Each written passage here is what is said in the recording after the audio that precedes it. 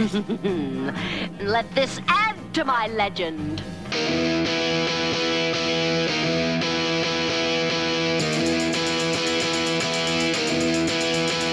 He was slinging pawns at a B&B when he had an epiphany. And they complained about time too, about not playing D&D. It was free for all, and I heard him say, "Keep off my borderlands. But just sit back and let Spencer do his trick, cause you're incapable hams."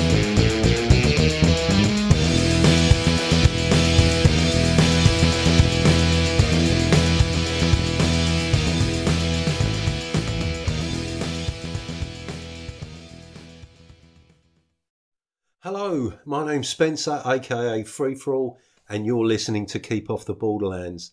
Now, in this episode, I am going to speak briefly about my feelings around my involvement in the Alluvial Plains, the Mesolithic Doggerland setting that I'm working on with Barney Dicker of Loco Ludus, Tom Barbalet of My Rules Are Better, and David Sermon.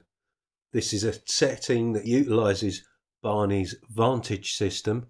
So, if you're not a regular listener, that is what I'm referring to.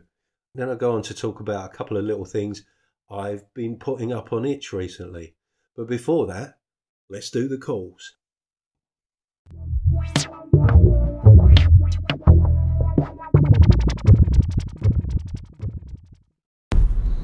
Hey Spencer, Jason here. Really enjoyed your readings from George's Bestiary there. Let him know you made at least one sale, as soon as I can find a copy. As far as Red Grant, I was actually thinking of Robert Shaw's character in From Russia with Love. I may have got the names mixed up, but that's the Smersh assassin that is sent to get James Bond, and they end up having the confrontation on the train. That's the character I was thinking of. But anyhow, great show. Look forward to your next one. No, Jason, you were right the first time. It seems we're all getting a little bit old. I was thinking of From Russia with Love, but I said on Her Majesty's Secret Service. Not even Connery, is it? But I'm glad to hear that I've actually contributed to the sale of something. Thanks, Jason. That was Jason from Nerds RPG Variety Cast.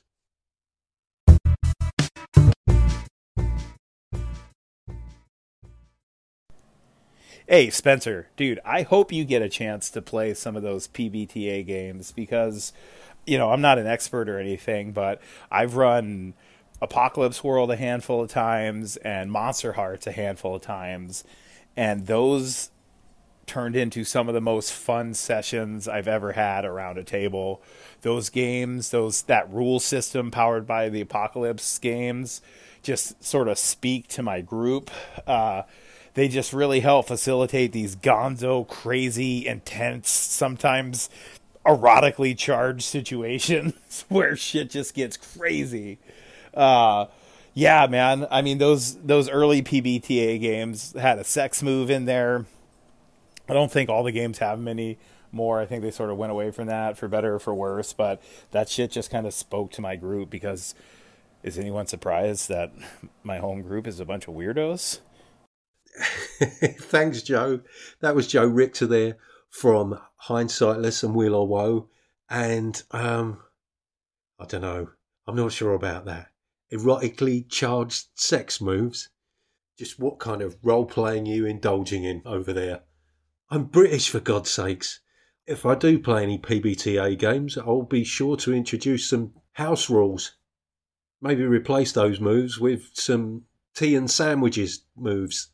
Or coquettishly glancing over the top of my fan moves. Now you'll have to excuse me while I head for a quick cold shower. Ugh.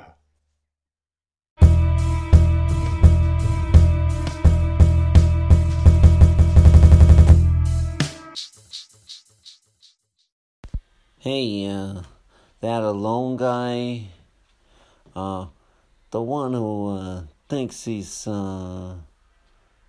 Columbo.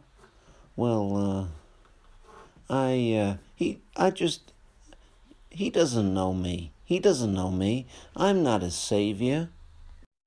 Wait a minute. Are you saying that you're supposed to be Columbo? Yeah, sounds more like Barney Dicker from Loco Ludus to me. Yeah.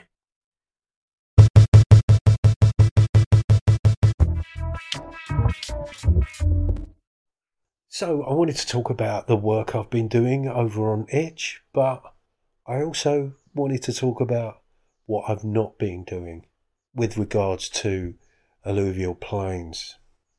Because I keep hearing Barney talk about the great work I've been doing, my contribution to the alluvial plains. And, all I can think of is the fact that I'm not doing the work. And I had a great time doing the research. That's the fun bit as far as I'm concerned. Putting all that stuff together. But actually turning it into something usable. Something that will be useful in play. I certainly have to pull my finger out there. And with all the fun I've been having being involved in the play tests, they've been of a very free-form nature, which has kind of got me wondering if there's any real need for an extensive list of herbs and their uses and shamanic rituals. And maybe that's just an excuse on my part. What I should really do is put something together that is at least going to bring some flavour to the proceedings. And leave worrying about hammering it into some usable shape after I've actually put something forward. So that is what I'm going to try and focus my attention on. At least putting a document together that collates all that information.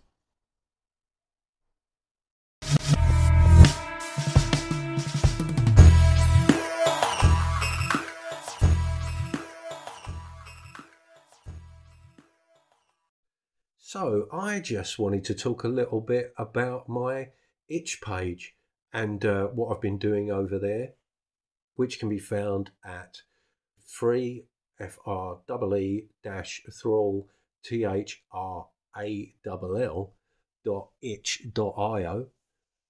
Well, I could start with a little recap about where all this began, which is a great excuse for me to dig out this little ditty. Gary and Dave shared credit on the white box, but as things advanced, their relationship was on the rocks. Maybe less people know his name, but he revolutionized war games with the first fantasy campaign. On a sun.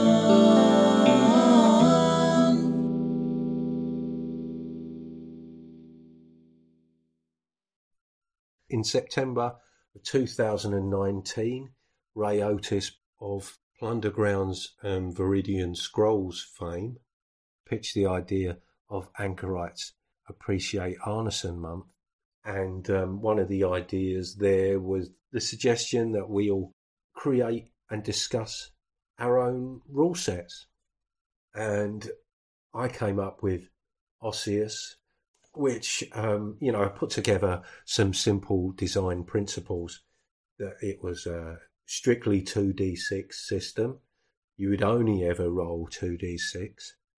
It needed to be written in layman's terms and easy to understand. I think that was the basic idea. And, much in the same way that I created a role-playing podcast as a way of getting back into role-playing, I created my own game as an attempt to assist me in learning the rules of other games, which is something that I struggle with. Now, I was extremely flattered that Matt Jackson of the Matt Random podcast had chosen to use Osseous to do a solo play. That is essentially the last thing he did on his podcast. I do hope that it wasn't that solo play that finished off the podcast. I was quite taken aback that Matt had genuinely shown an interest in it. So I kind of knew I was onto something. And, last year I came across the whole free Kriegspiel revolution. It's something that I think was also born out of this interest in the simple approach to play that is associated with Dave Arneson. And, initially it seemed like yet another splinter group of the OSR, but I feel it was a continuation of that journey back to an even simpler time.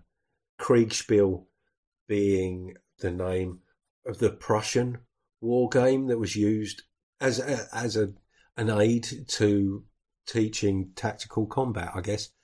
And then the whole idea of free Kriegspiel was that it was very much a free-form way of playing. The emphasis being on narrative over sort of gamist or simulationist stuff. Essentially abstraction and crunch. And the idea that players don't really need to know the rules and simply state what they wish their characters to do, basically. I initially came across this idea through Norbert Matausch's blog, Darkworm Cult, with his Landshark rules, and also goes back to Robin and James George of Old House Rules and their Diceless Dungeons game, which I found to be quite a liberating read, to be honest, and was certainly an inspiration in creating Osseous. But after looking at Free Kriegspiel and learning a bit more about that, I went back to Osseous and figured there were a few things, as simple as I'd made it, it could probably be made even simpler. There were a couple of things in there that really didn't need to be there. Yeah, I chipped away at that a little bit and came up with Ossia Pura.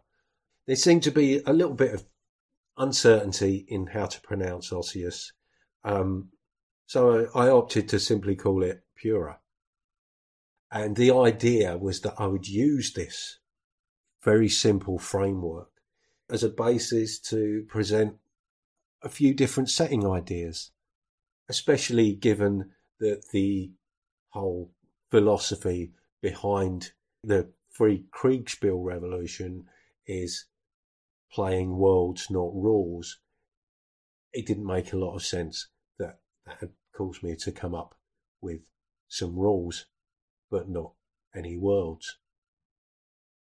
So following that, I came up with A Night in Vagelwood, something that could be played with very young children.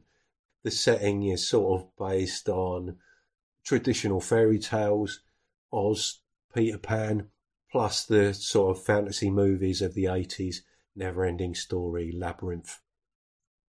Essentially, having gone to bed, you awake to find yourself standing in a forest glade, and you roll to discern how you appear in this dream world, and essentially it's just a series of D6 tables with prompts, suggesting what you might hear as you walk through the forest, what you might stumble across, who you might bump into, what items you may find, that kind of stuff.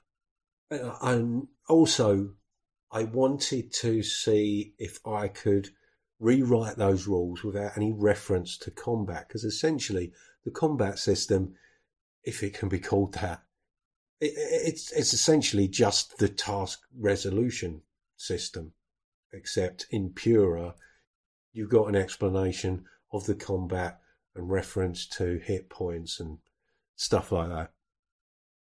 you got a target number, you roll 2d6. If you go over that target number, then that determines how many points of damage you do to your opponent. If you roll under that, that determines how many points of damage you receive. And I wanted to see if I could rewrite the rules without any reference to combat whatsoever. So I'd come up with this idea of the penalty box, which whenever anything detrimental happens to your character, like you go a day without rations, or you don't get a full night's sleep, anything that might hamper your performance gets written down in this penalty box.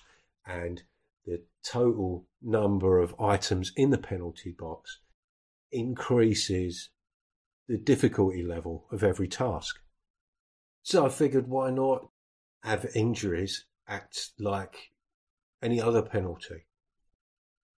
So, the thinking being that, rather than the GM having to keep in mind what penalties each characters were suffering from and whether or not they will affect whatever the character's doing, that is shifted over to the player, and it's the player's responsibility to argue whether or not anything in the penalty box would not apply.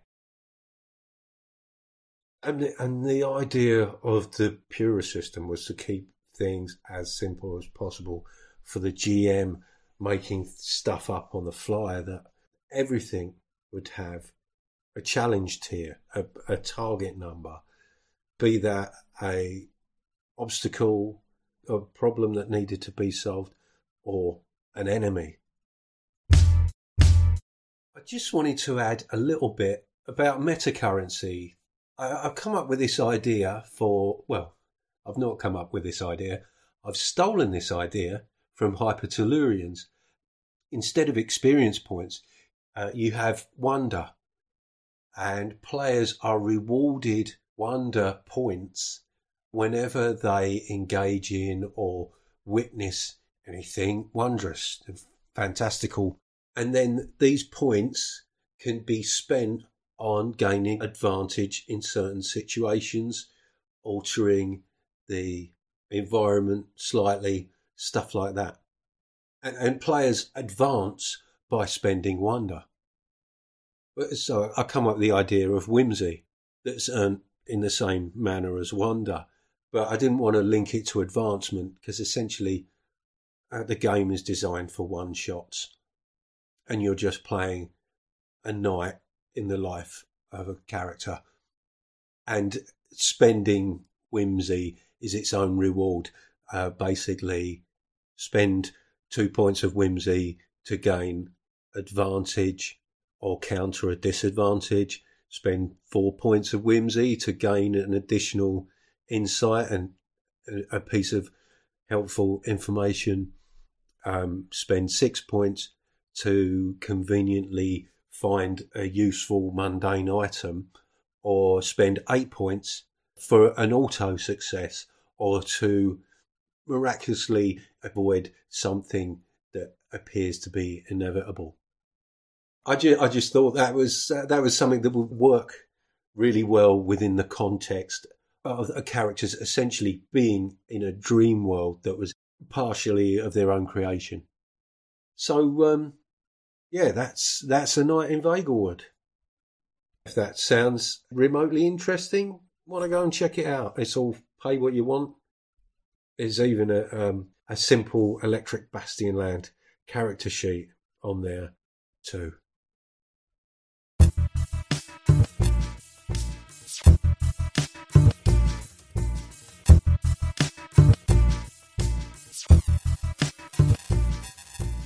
Well, that's about enough from me, I think. Thank you very much for listening. Thank you so much for your calls. If you want to leave me a message, please contact me via the anchor link in the description. You can always email me or leave me an audio message at spencer.freeforall@gmail.com. There's a Facebook page for Keep Off the Borderlands. You can find me on Twitter and MeWe, on the Audio Dungeon Discord and various other places on Discord as Free For All. I'd also like to thank TJ Drennan for the wonderful music he provides. And it just remains for me to say, take it away, TJ.